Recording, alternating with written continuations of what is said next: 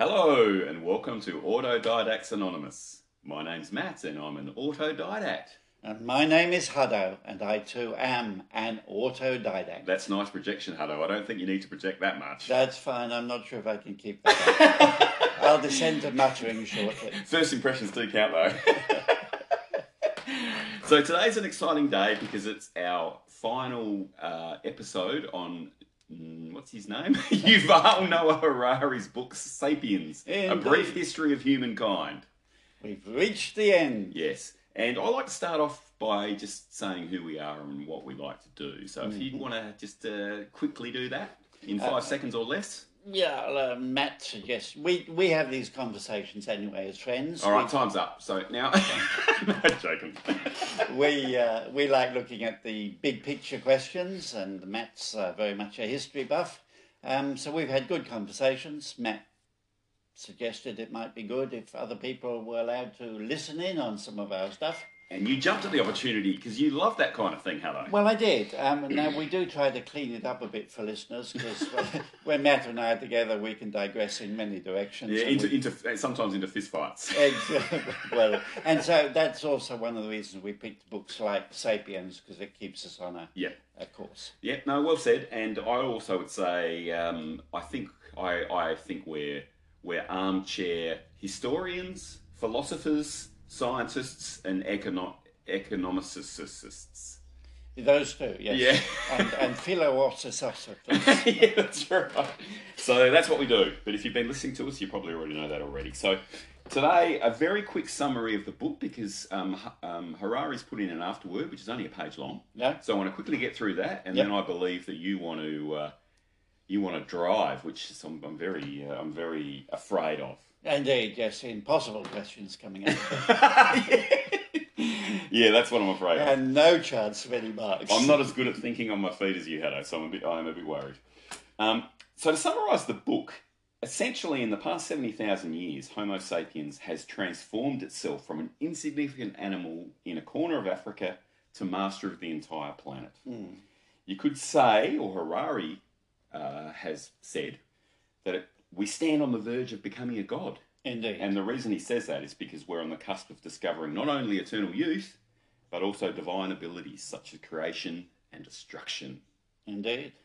But can we be proud of our legacy? And Harari's a bit of a pessimist on this front, Huddo. He doesn't think we can. I have to agree with him. You know, we may have taken over the planet, but I'm not sure it was a good thing for the planet.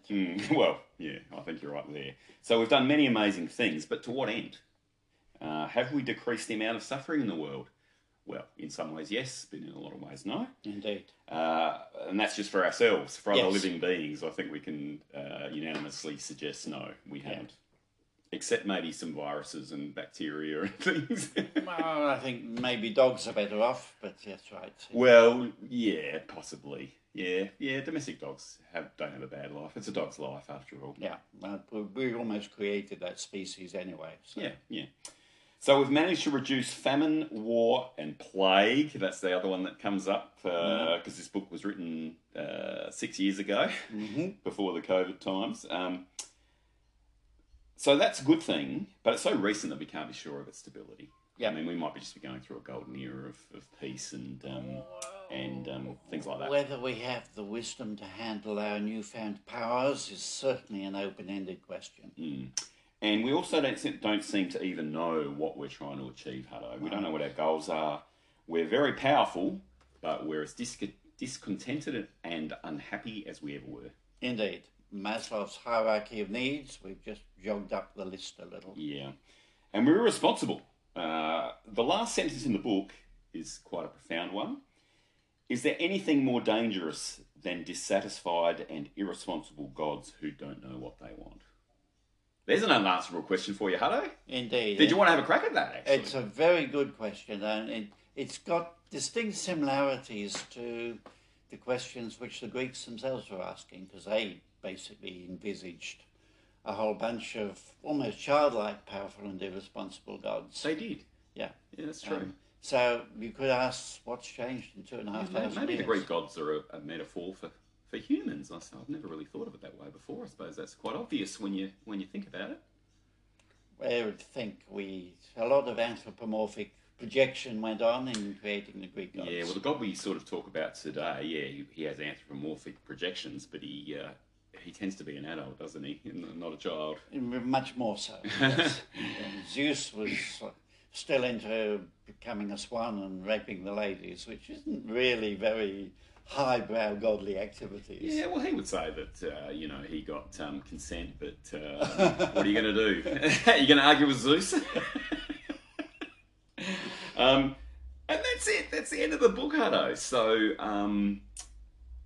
I suppose I can hand over to you now because you wanted to take over from here. So I'll sit back and just do nothing for the rest of the episode, I think. Right. Well, we will disturb that happy concept.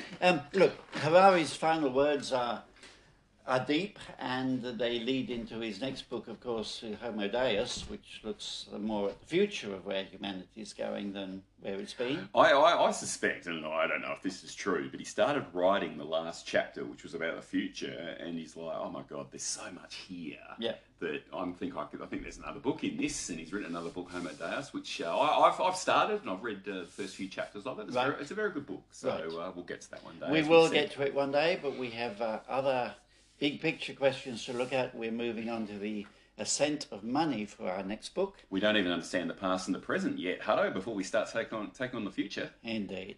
Now, what I'm leading into here is our concludium. And I have not created the word concludium. The first time I came across it is in Terry Pratchett's Going Postal. Okay.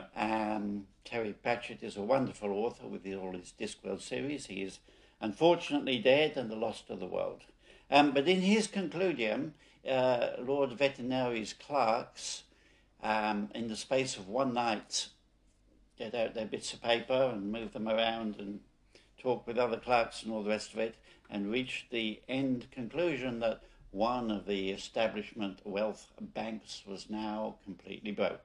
This concludium came about as a result of high financial misdemeanors akin to Exxon and such like things. Right. All in the magical world of Discworld. Sounds like the Dutch East Indies Company.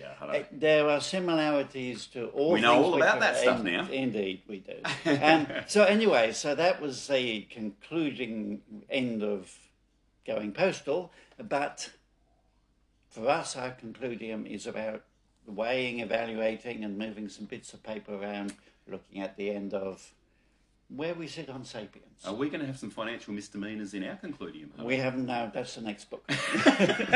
I'll look forward to that. Okay. So we're therefore going to ask questions like, what do we think of Sapiens? Is it a great book? Is it a good book? Is it merely an interesting book? Is it a flawed book? What's your feelings about this? My opinion about that, Hutto, is this would be I'm going to say one of the top 3 books that I've ever read. Right. I got a lot of insights from reading it, and I've taken a few notes on that.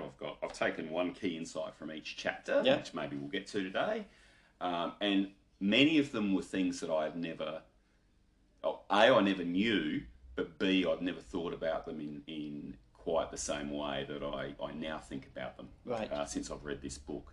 So I first discovered, I don't think I've told this story in this podcast yet, maybe I have, but I discovered Harari back in about 2011 when he put a course up on Coursera, which was essentially this book in a university university lecture format. Yeah. And it was almost identical, right?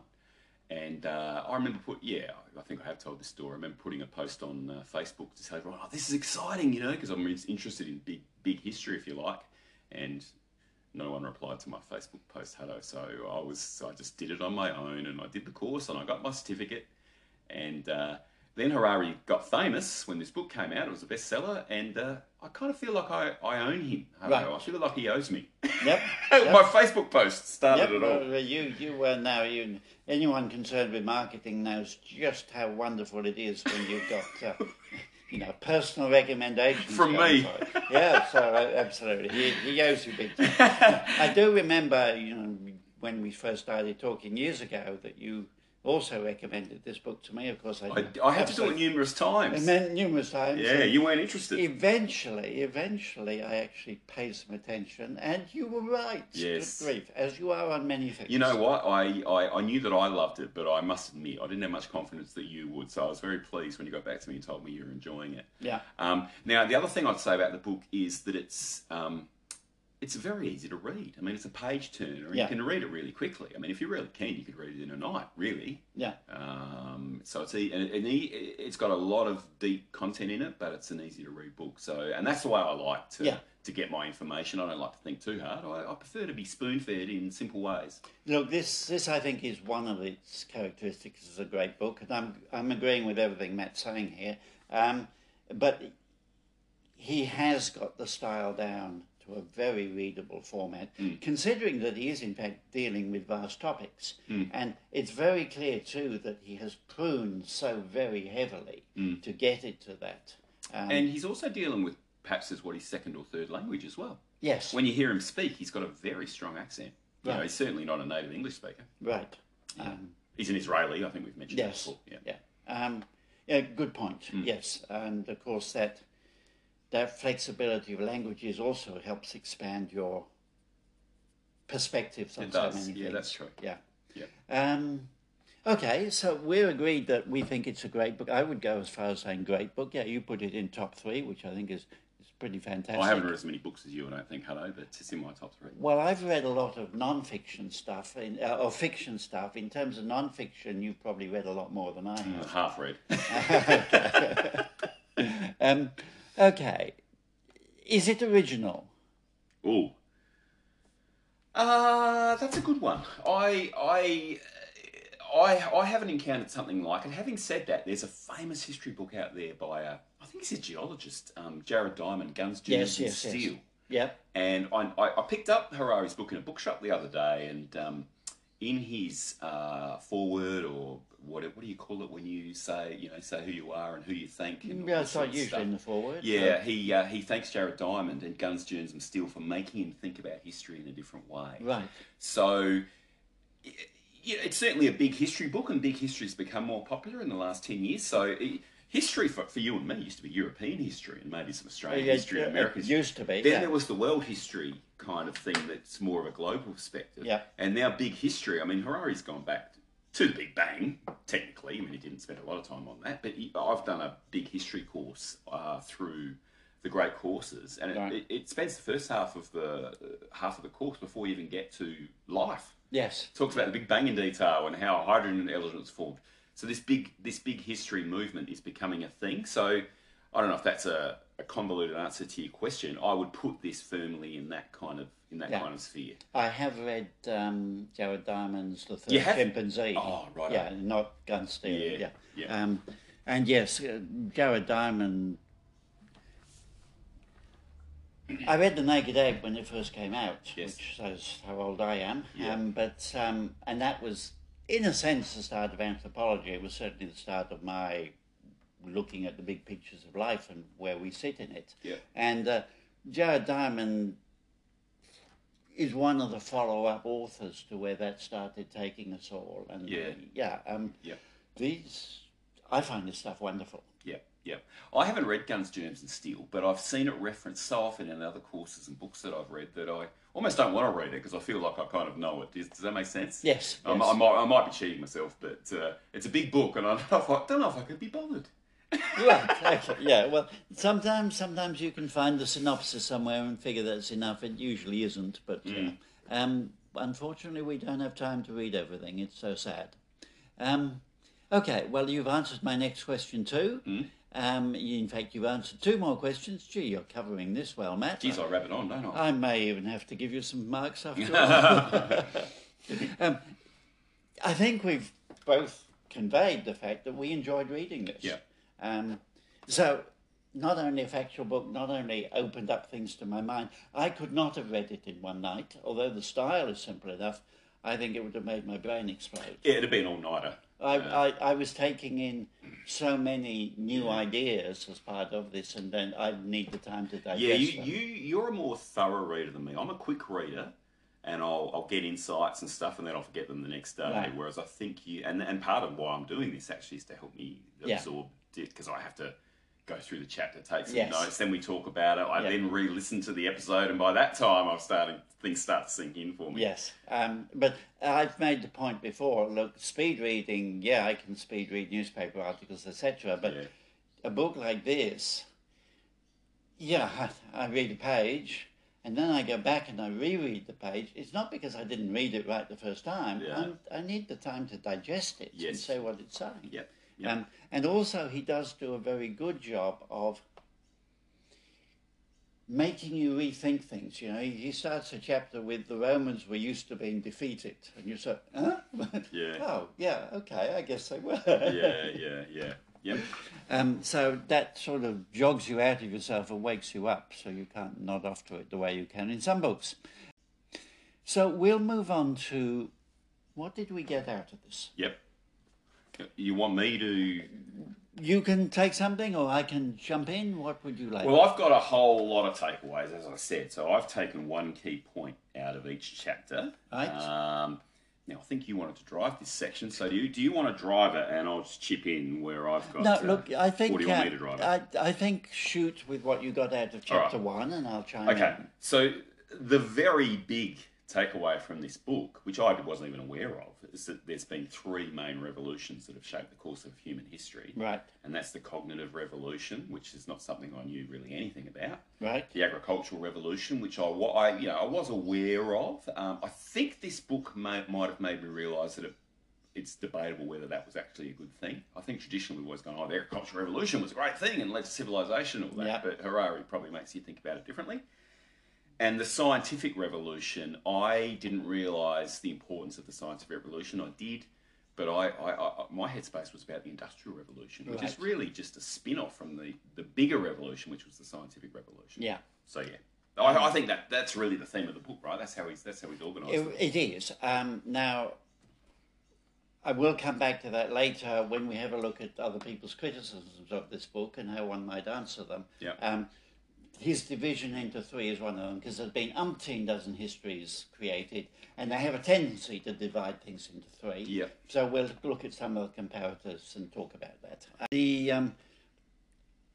I agree. I hadn't got the cognitive revolution as clearly in my mind. And one of the things he starts with is he talks about hominids as being human, which is reasonable enough. But he's forced me to think about that.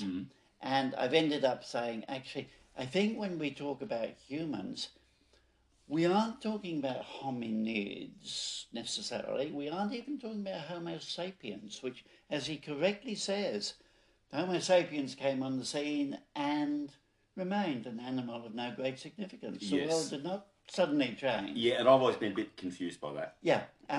And so he's made me think about this cognitive revolution thing. Which, now, science has not entirely agreed on this, that there is in fact a great stepping point.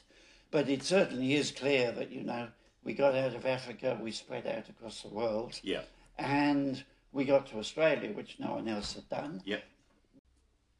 I did some more work on looking at the genetic basis of this. The main candidate would seem to be the FOXP2 gene, which is essential in languages and other things in human beings. In other words, if there's something wrong with your FOXP2, yes, you get inhibited language development.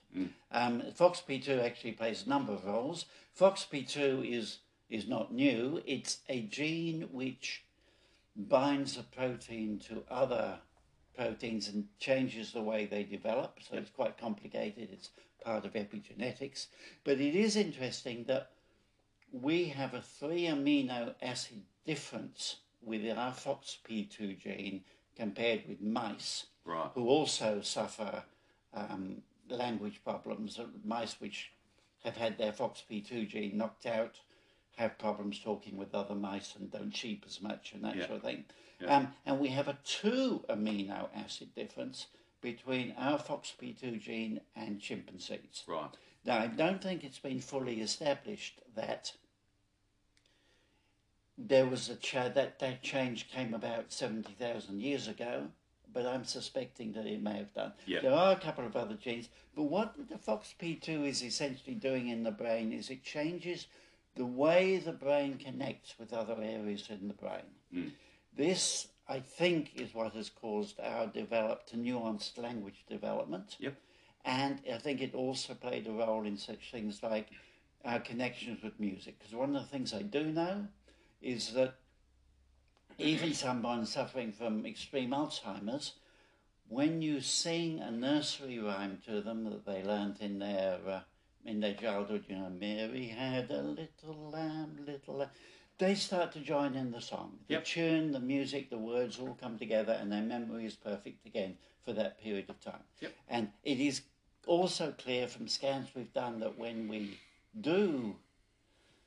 we're doing music, we connect more areas of the brain together than pretty much any other function we do. We connect mathematics with rhythm, with all this sort of thing. Right. So I think the cognitive revolution is probably connected to that genetic difference. Yep. I'd like to see it confirmed and established. Yep.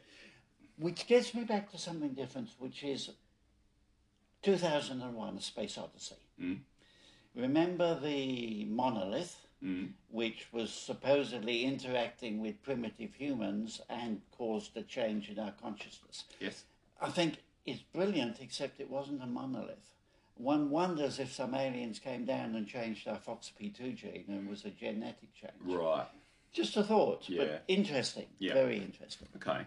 So the clincher for me about the importance of the cognitive revolution, which I didn't know before, was the fact that Homo sapiens had a crack at getting out of Africa about 30 or 40,000 years before they actually did. So the fact that they were unsuccessful the first time and were successful the second time implies that there was some sort of change. Yes. Now, we believe that that's probably a cognitive change, which really manifested, I think, through the flexibility of language and allowed us to operate in large groups. Yes, and the other thing which comes in,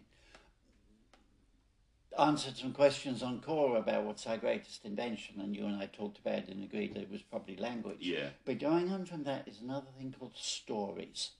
We developed the narrative. And you can't really tell stories until you've got a nuanced language. Yeah, that's as far right. as we know, not even dolphins tell stories. Yeah. Human beings, we tell stories. Yeah. And we love the narrative. Yep. And that's what then gives us things like legends of gods and shared belief systems and all this other stuff that comes with it. Yep.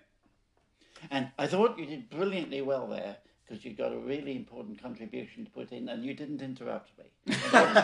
Well, I probably should have. Okay, yeah, we're running way over time. All right, so I've yapped on about that enough. Agricultural revolution, yes, I've seen other historians say that actually it was the ice ages and the need for food and stuff like that which drove the Harari agriculture. did mention that. He did, yes. Because the question becomes why. The question isn't why did it happen so early. The question really is why did it happen so late. Yes. And I just don't think there was many environments on Earth that allowed it to happen until it actually did. Yeah. And it started in the Middle East, of course, where they had an abundance of grains and domesticatable animals. And in fact it happened in several places at once. Well, the Middle East I think was first, but it had happened independently in other places. Correct, yeah. And again, the suggestion is that much of it was driven by climate change. Yeah.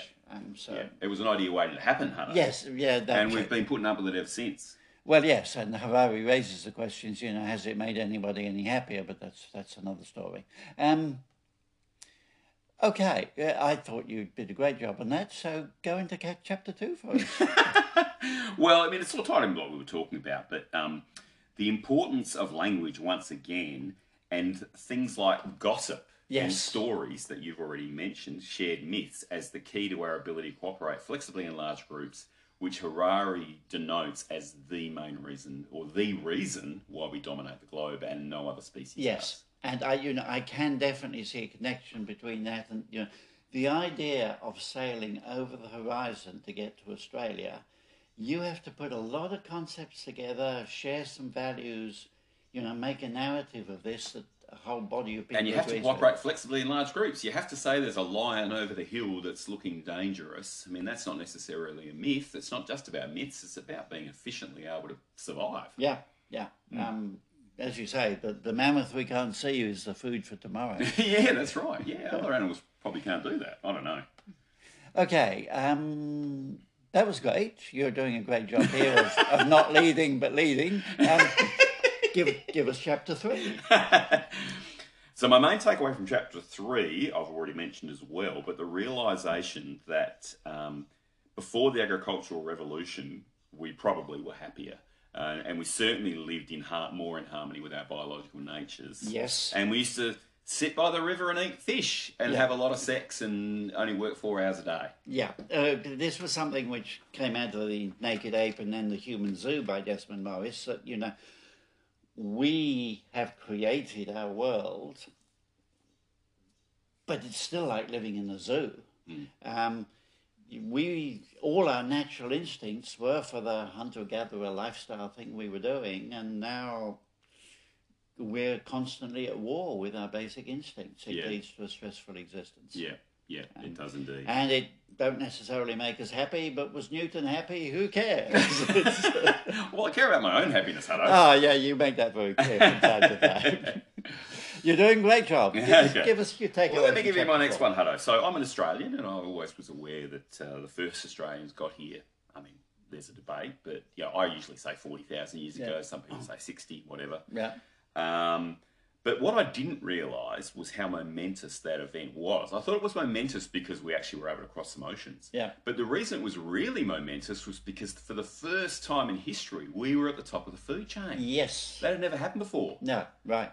So it was huge, Hutto. It is huge. And so Australia is important. We promptly proceeded to totally change Australia. And at this point, there is probably no better example or proof, if you like, evidence that at this stage we were no longer an animal of no great significance. Yeah, we were changing. We were the king of the jungle, as it were. We devastated Australia. Yeah. We changed it completely. Well, that was one of the main effects of us becoming the top of the food chain. It was the beginning of ecological disaster. Yeah, that's right. So not so good for the rest of the planet. Yeah.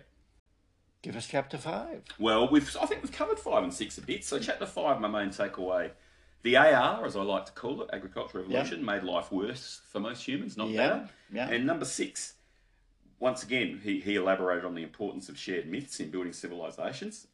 Living together in such large numbers is not natural to us in any way, shape or form.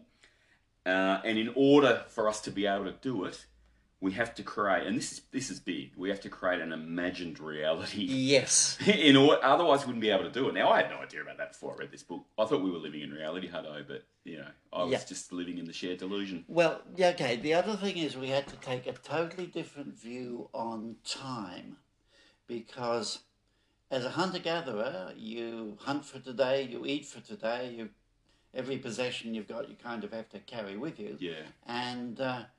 so you're living in the present. Yeah. Once you get to agriculture, of course, it's all about seasons and rain and putting stuff in storage to take you through the lean times. And it's about stress and anxiety, worrying about the future. That's correct. But you have to have a whole conceptual idea of time and the future, which is very different. You do. I wonder whether these caused any biological evolution. We probably haven't had time, have we? It's only been 10,000 years. But thinking about the world in a whole different way, you think it would have to have some biological adaptation take place. But I suppose if it takes place over 1 million years, that we may not necessarily notice it. Correct. I mean, we have had some evolution of our digestive tract, because hominids have been cooking their food for nearly... Well, that's something perhaps we could mention. The discovery of fire, which was, 1 million years ago? Or? 1 million to... somewhere between 1.2 and 800. So it wasn't done by Homo sapiens, but it was, well, not so much discovered, but controlled by other hominid species. And that allowed us to digest our food better, shorten our digestive tract, and therefore less calories go to our digestive system and more to our brains, which was all important in developing language and becoming the humans that we know. And it also expands the range of stuff you can eat, because stuff which is hard to digest in its seed form. A lot of vegetable matter is really hard to digest. That's right. And, if you can cook it, you can boil it down, you can break it up more and Yeah. make it edible. Yep. And sometimes you can also leach poisons out of it and stuff like that. Yep. Okay, all good stuff. And then we move. Well, living in cities, agricultural revolution, etc., creates all sorts of problems. Building armies, living. Yeah, well, we've got to be careful not to conflate the agricultural revolution with the birth of civilization, because the birth of civilization happened about 5,000 years after the agricultural revolution, and we haven't got to it yet, Hutto.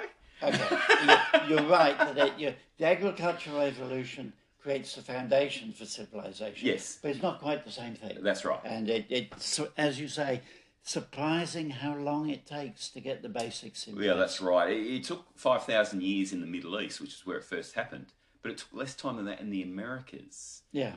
Once they sort of discovered their agriculture, they were sort of building civilizations in a shorter period of time. And I guess the other thing we have to remember is that the agricultural revolution started somewhere in a small space, but actually it's only spread. It took 2,000 years or something to actually spread and cover. Well, it also was born independently too. It was born independently in about 4 different places in the world. Yeah. Yes, so quite right. Civilization followed the agricultural revolution as a necessary. Agricultural revolution gave it a foundation, but it wasn't like you suddenly got civilization the moment you did some agriculture.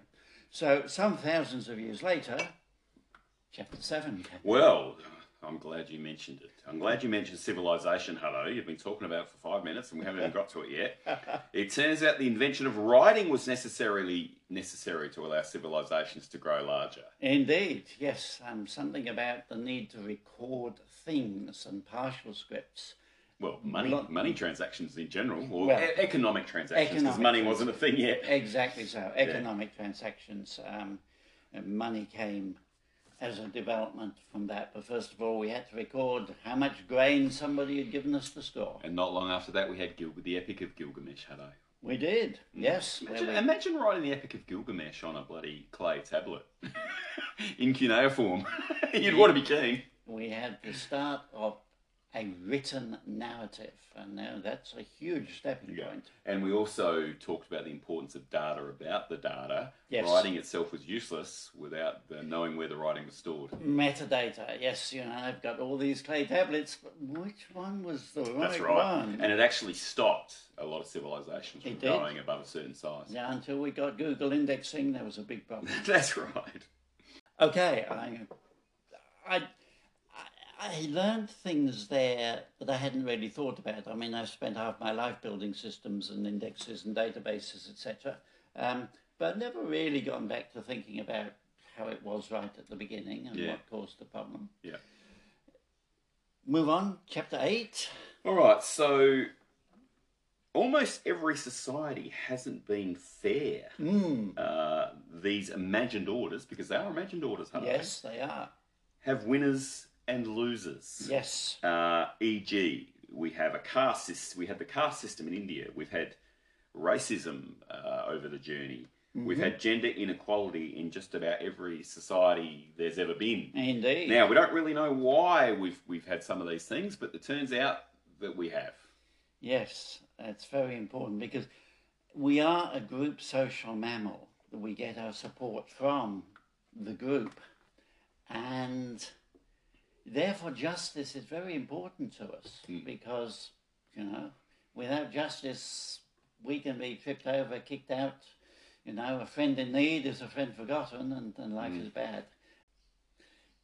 You made the important point regarding Cyrus, for example, that without him there would have been no return of the exiles to Jerusalem.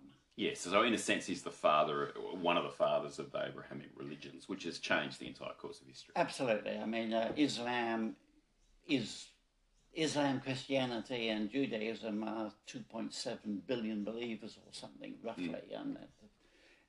And yes, if Cyrus hadn't allowed them to go back and write the book, it probably would never have happened. That's right. So that's important. But you had another point to make about Cyrus, which was perhaps more important. Because so I remembered this after we did our podcast, and I don't remember which number it was, but I raised the importance of Cyrus through history, and we spent about 5 minutes talking about how he was the father of these religions, but which actually wasn't the point we were supposed to make, Hutto. We got a bit confused because Cyrus was the first emperor who ruled on behalf of the ruled. So he considered himself not only to be the king of the Persians, but also the king of the Jews and the king of whoever else that he was a ruler of as well.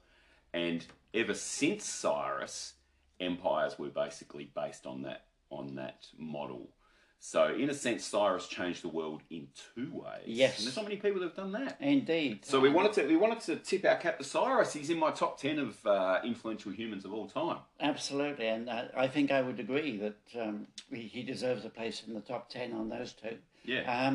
Because they are huge, and, basically every empire ever since, the Incans were a bit out of sync on this, but of the Asian, Middle East empires, European empires, the idea that the ruled rule on behalf of the governed has taken root and been followed. Yes, it has. Good old Cyrus. Good old Cyrus. And he gets a lot of bad press, particularly since they started making films like The 300, etc. And it's completely out of place. He was actually... Well, you could argue that the Persian Empire was probably they had a better model than the Greeks did, because the Persians didn't have slaves. The Greeks did, and then you watch these movies and they're going, "We're fighting for freedom." Oh, well, I don't think you are, guys. I mean, all he was basically saying was, "Acknowledge me," and perhaps he wasn't even asking for a bit of taxes. So heavens above. Dare I say that the reason the Greeks get the good press is because they're European, Hutto, and not Asian? Well, that's part of it. It's also said that the winners write the history books. Well, yeah, that's a good point. And the Greeks did a bit of that. So my next key takeaway, Hutto, before you ask me, is that there is a direction of history. Yes. And what is that direction of history, Hutty? It's towards ever greater unification.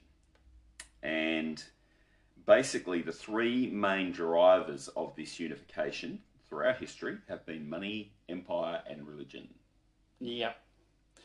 Money, empire, and religion. Yeah. The... Money, war, and God.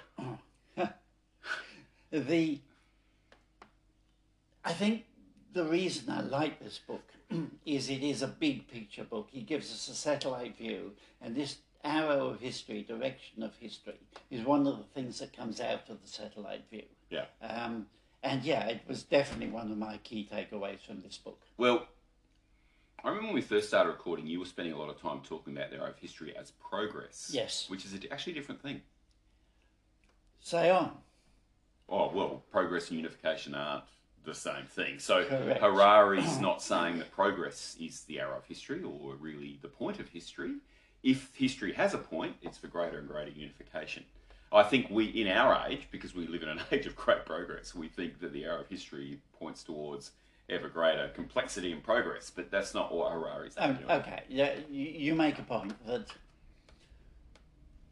we tend to interpret where we've got to and where we're going to as being progress. So there is, in a sense, progress towards unification and globalization. So you're kind of saying globalization is the end goal of that progress. Yeah. But you're quite right. We are perhaps interpreting progress in the light of what has happened. Yeah.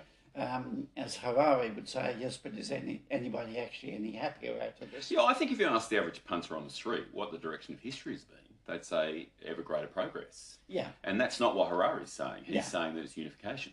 Yeah. And they're not the same thing. They're not the same thing, that's correct. They may be connected, but they're definitely not the same thing. Yeah. So we have the arrow history, the direction of history towards ever greater unification. And then we went on to the role that money plays in all this too. We did indeed. So money is something that allows us to cooperate these days on a global scale, even though it's only a figment of our collective imagination, Hutto. Indeed. I think one of the things, Harari made me think about this whole collective ideas of shared values and shared narratives and all this sort of thing, shared belief systems, But I think I liked what you said about money. The interesting thing about money is I don't have to convince you that money has value. I only need to convince you that other people believe money has value. yeah, people are on board with money to a greater extent than religion or empire as well. I mean, money is the great unifier. And I was fascinated with the examples he gave, and he gives really good examples. And, the one where you had enemies still using the same money. The Crusaders are printing gold coins with Islamic stuff. Yeah, and he also used the example of Osama bin Laden. I mean, Yes. he disagreed with the Americans on empire and religious, but he was certainly happy to accept US dollars. Yeah, nobody was fighting against the US dollar. No. It's amazing, isn't it? Good stuff. So the next thing we put the microscope under was empire. I didn't have any great key takeaway that I could come up with for that, any great insight, Hutto. So what I came up with was that nearly all of us, just about everybody on the planet, is the offspring of one empire or another. Yes. How? I don't know if that was news to us, but... Well, I didn't. It wasn't news to me. I did like the examples and the clarity of his expression and thinking. Empires unify us. We often demonize them, in Star Wars it's always the Imperial Empire that's bad, and the Republic is good, sort of thing. But in point of fact, empires, whether it's Napoleon or Hitler or Rome or whatever, British Empire, do unify us, and they leave behind stuff that's unified with common languages and sentiments, etc., and money, of course. And both empires and religions, which is the next chapter, people talk about them as being dividing influences, but the reality is that they're actually uniting influences. Yeah, well, that's right. And religion's obviously a great example of that. But Harari makes the point that whenever we're railing against an empire, the most recent empire, essentially all we're doing is claiming our loyalty to a previous, long-forgotten empire. Yes. And he used India as a great example. Exactly. They've just gone from one, and the Chinese, and we've all been through from one empire to another. And we're seeing the same thing with Brexit. We're trying to get a European empire, and then Britain's going back to the British Empire. Well, are they? Well, it's interesting. It's just a mess. Be interesting to see. Interesting to see if Canada, Britain, Australia, New Zealand, maybe we'll form the global power bloc, Hutto. It's certainly being muted. Yeah, I prefer to be sort of forgotten about on the corner of the world, though, to be honest with you. And the next one, religion. So he did an interesting thing with religion. He defined, he didn't give, in his definition of religion, he essentially grouped it together with other ideologies that don't have a supernatural component, and then he talked about how they're the same thing. Yeah. His emphasis was on the shared beliefs rather than the mystical element. The supernatural side of it. And he also made a point which I'd never considered before, is that how animism, polytheism, monotheism have all been combined into a syncretic model that we all basically follow, regardless of whether you're a Catholic or whether you're whether you worship Zeus or whatever. We tend to bundle them all up into almost like a hybrid type view of what God is. His thing about the problem with sin and the way it creates problems for polytheism, but monotheism can handle it, but then you've got a different problem. And so even when you've got monotheism, you go and do some of the polytheistic stuff as well. And even some of the animists. I mean, if you like to muck around having a seance with your friends or whatever, a lot of people do that, like read the horoscopes. A lot of Christians read horoscopes. Yes, absolutely. Yeah. And now we've got a global world where East and West are meeting much more in our philosophies and religions. It really is interesting. It made me think about what liberal humanism really sits within this picture, because liberal humanism is in one sense atheist. It doesn't need a supernatural thing, but it puts humanity on a pedestal as sacrosanct, as if we have a soul and a divine spirit and this sort of thing. So there's issues to be sorted out down the track. Keep moving on. So we've talked about the arrow of history, but the arrow of history is not the purpose of history. Right. It's just the way that it's gone. Just a consequence. It's a way. It's a concept that we can use to understand how history's gone. But history is not inevitable. it could have happened in any number of ways, Hutto. I mean, we might have ended up in a history where unification, we went in the opposite direction from unification. Indeed, and it raised the question for me of to what extent is history the result of, big overriding forces, and to what extent is it affected by individuals like Cyrus? Yeah. And, good questions. Explored different historians say different things. I mean, Yeah. my understanding was that most historians think that it's probably impersonal forces that shape history. But I've listened to historians say, oh, no, great men sort of affect history. Maybe it's a combination of the two. Asimov explored this in fiction in his Foundation series, which remains a very good... Asimov, yeah. Good work to explore it with. So then we got to the modern world, Hutto. Yes, finally. Where, in a sense, science, to some degree, took over from religion in the big three. Yes. So the insight that Harari gave me into science was that it's not based on certainty. In fact, it's based on ignorance and an admittance of ignorance. That was one of the big takeaways of this book for me. Yeah, and its relationship with capitalism, i.e. money, and imperialism, i.e. empire, which we've been speaking about, has actually been history's chief engine for the last 500 years. So religion drove it up until 500 years ago, and science has been driving. Obviously, religion's still around, but science, in a sense, has replaced religion as one of the three main drivers in the last 500 years. Yeah, and the importance of admitting ignorance.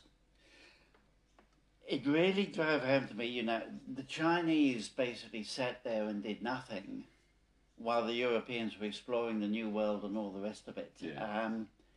And Columbus discovers the New World, but still doesn't recognise it as a continent. Yeah. It can't be a continent because it would have been in the Bible. Yeah.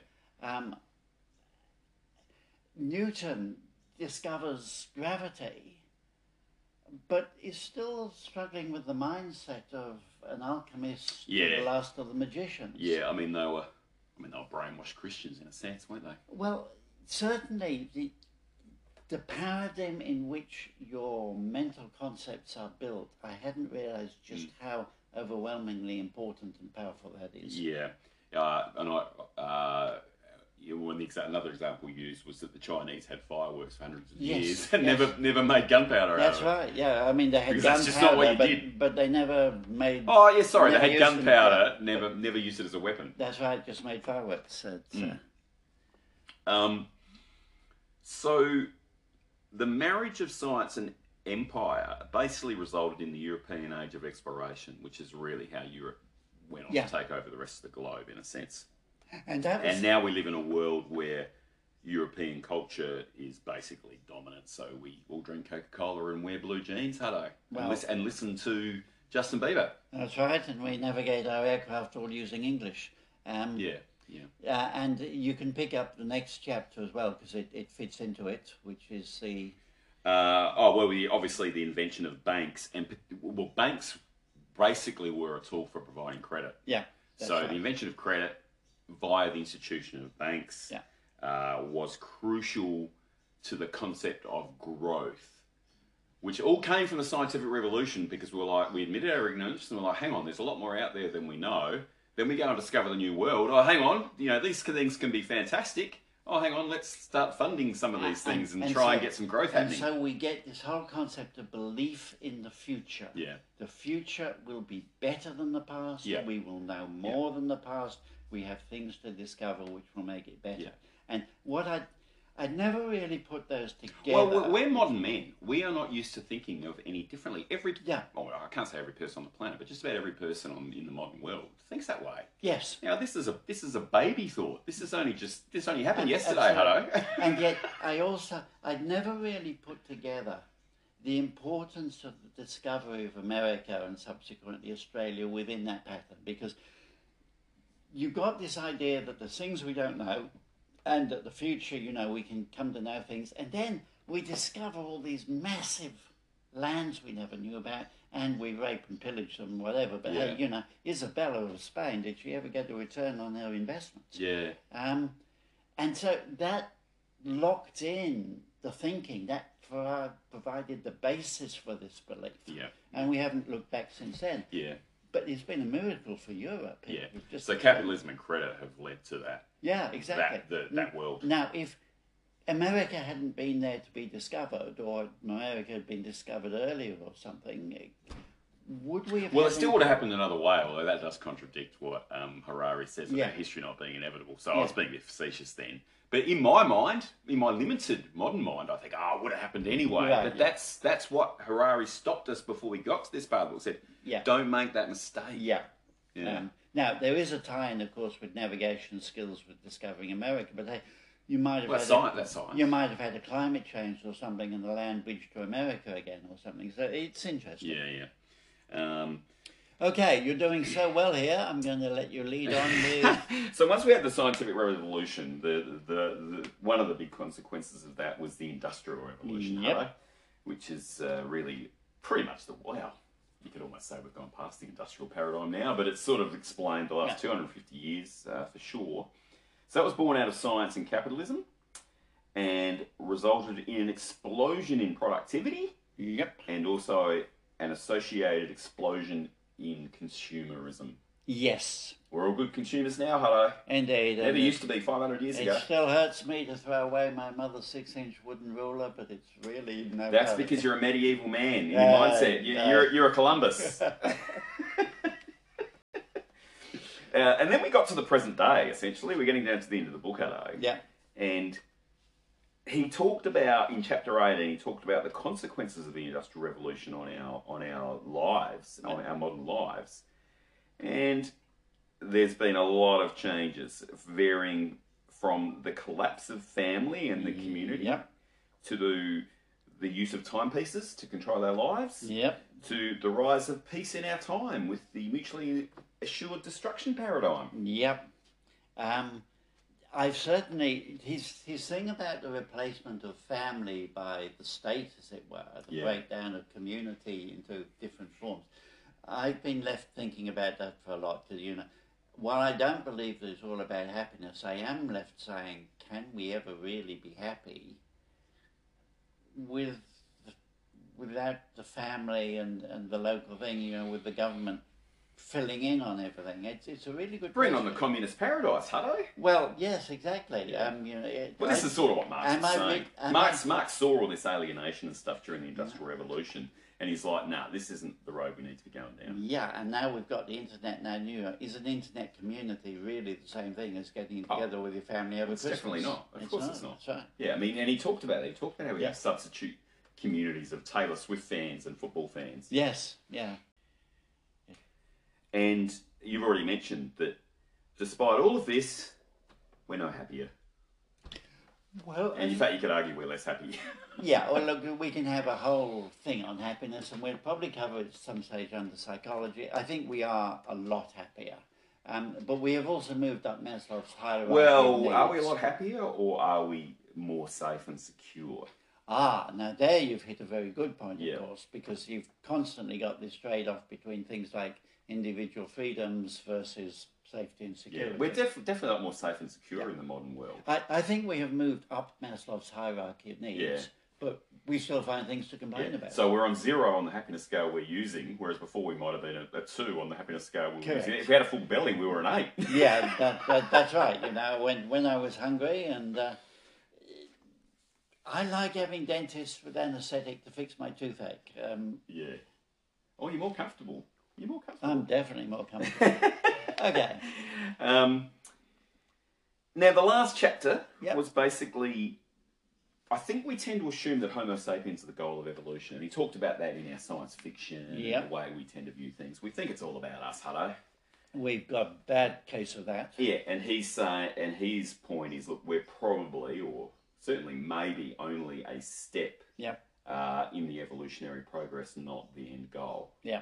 And it's hard to argue with the reasoning that he used. It is, and look, we've got things like AI and cyborgs and genetic engineering and all sorts of things on the horizon. And it's sort of happening as well. And it's very much happening. And he goes on to talk about it in Homo Deus, and one of my recurring themes is we are not going to make it to the end of the 21st century unless we actually sort out many of these big picture questions we haven't progressed on for 2,500 years. Well, I'll save you the suspense. We're not going to sort them out, Hutto. Well, I'm not sure that we're going to make it to the end of the 21st century either. That might be true. Yeah.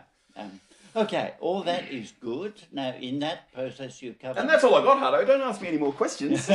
you've covered most of my stuff. I reckon I might have covered all of them because you've written down your key takeaways. I have one left. Oh, what did I miss? One of the things I got out of this is that curiosity is in fact not that much of an innate human characteristic. Yeah, you've mentioned that a few times. Yeah. Yeah. Because in our day and age, we sort of think that we are a curious technological creature. Yeah. But the reality is that We just want to sit by the river and eat fish. I'm always telling you this, Hutto. we were happily living into the idea of not being ignorant. Of not being ignorant, yeah. We have tribes that are happy to stay on their island forever and don't want to talk to the world. Yep. We have tribes which were happy chasing monkeys through the jungles of the Amazon. You know, Well, it turns out they weren't that happy. They preferred just living in state-provided housing and getting their food given to them. Well, they figured that was fine too, but they had never before explored. You know, we think, of course, you want to know what's over the horizon. Yeah. Fact is, humans have lived for millennia without doing anything about that question at all.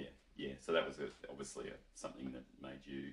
Yeah. think. So when he introduced, the science brought in the idea of ignorance and the whole basic thing of curiosity, it made me realise that it's not actually an innate part of humanity. Yeah. It's a bit like your Roman sentence. The Romans lost many battles, and science is basically the admittance of ignorance. Yeah. It turns it on its head. Yeah, it does.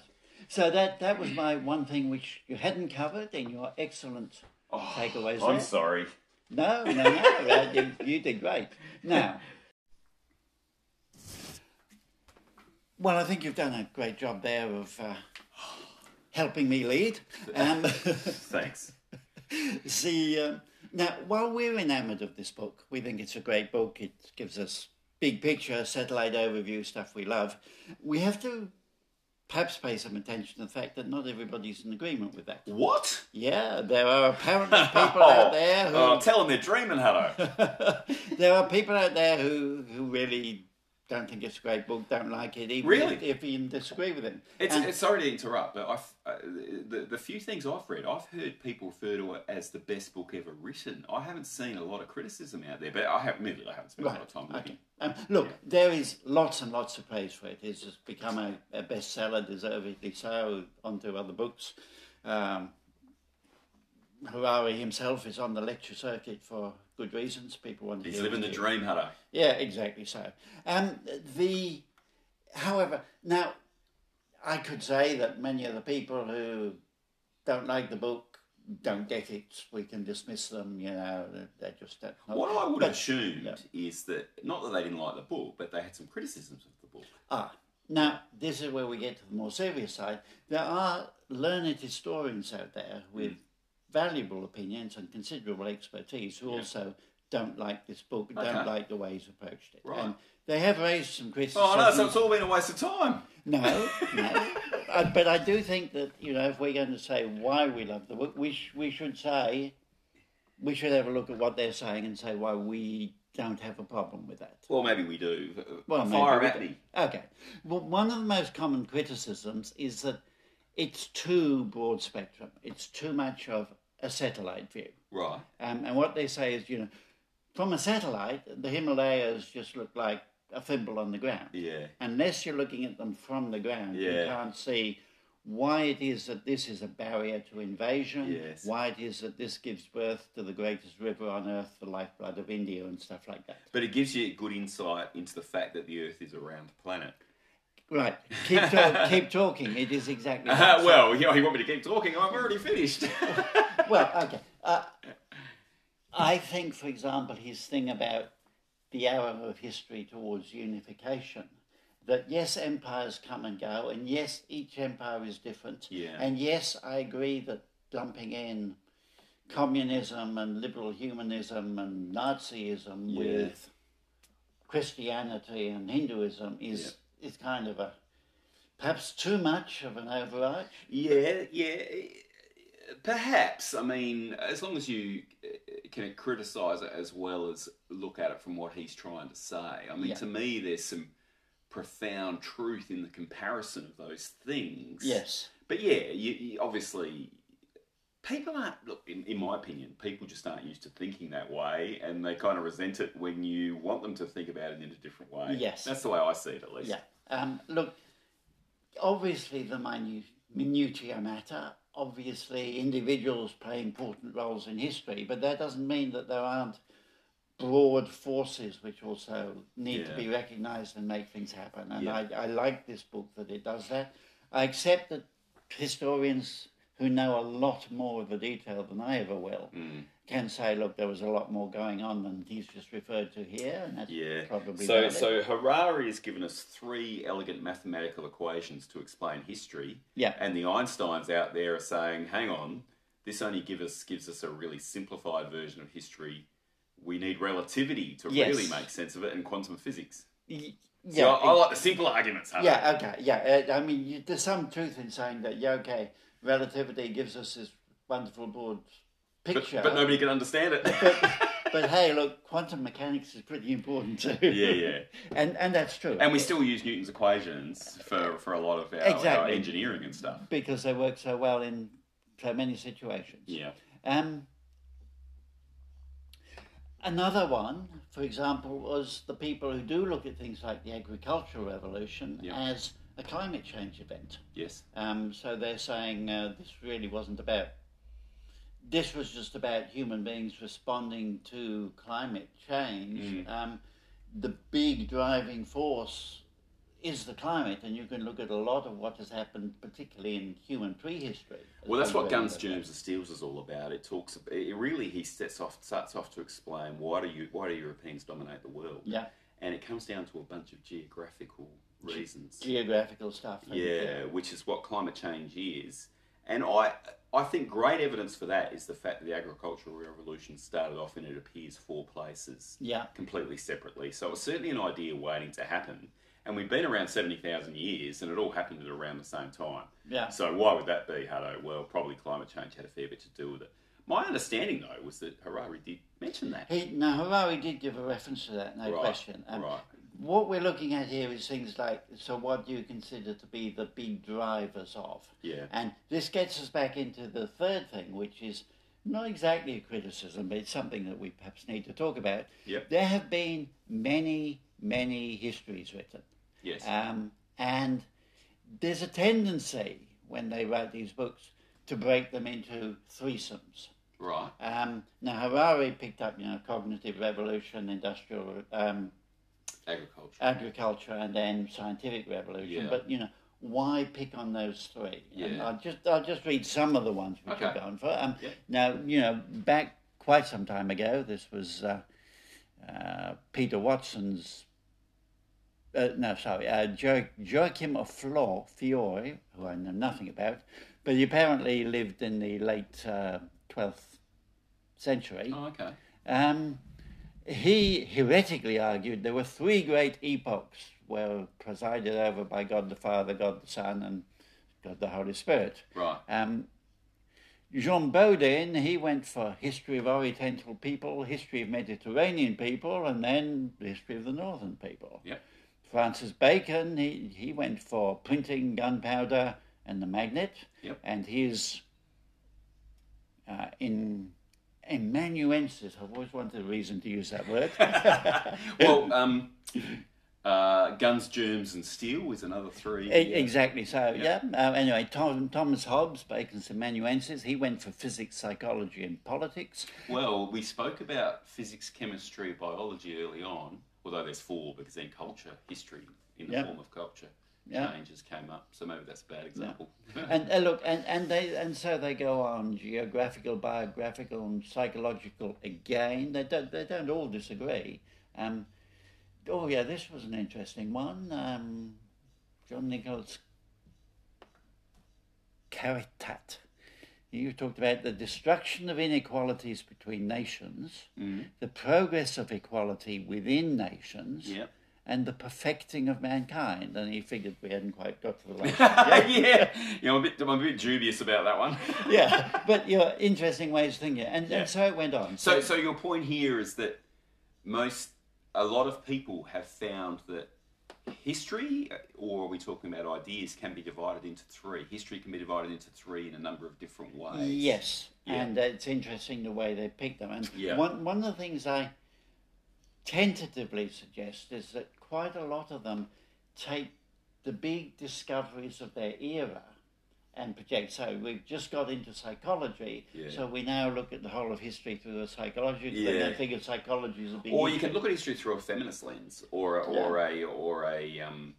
homosexual lens, Absolutely. black lens. Yep. Yeah. And, you know, I've long said that you can look at history from the viewpoint of the haves versus the have-nots. Yeah. Um, Well, that's Karl Marx. That's really what he's saying. yeah. So next, I guess what I'm saying here is, how do we feel about Harari's picking on the three he did?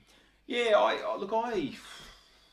suppose at the end of the day, they're just constructions to help us simplify our thinking, and I found them very useful. It's really a matter of whether they're useful or not. Exactly. And I found them very useful. And if the ones you read, admittedly, I haven't explored all the ones you've read, but I like it. I like the three he used better than any of the ones that I just heard. Right. But that's without knowing. Yeah. You know, I'd have to read their books. Yes, and maybe yeah, quite. Look, I absolutely agree with you. As far as I'm concerned, you split things into categories to be useful. Yeah. And this is what I talk about AI. I say some definitions are not useful and some are. Yeah.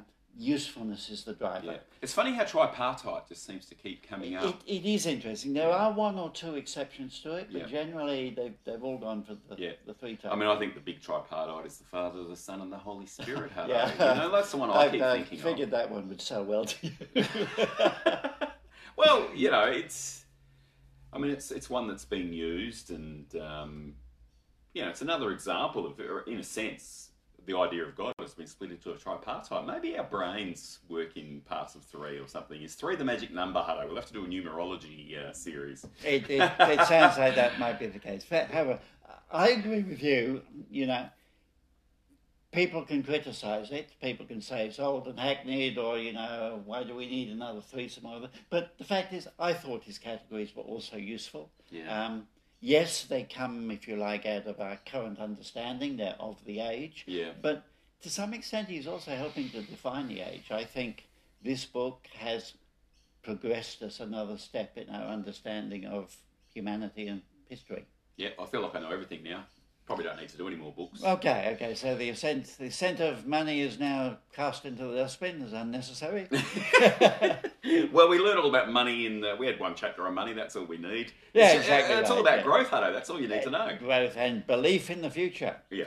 I think at this stage, our concludium is about Concluded. Well, all right, good. So I shall see you on the flip-flop for the ascent of money. Yes, Series 2 coming your way at a podcasting service near you. Indeed, so. I shall see you on the flip-flop. On the flip-flop.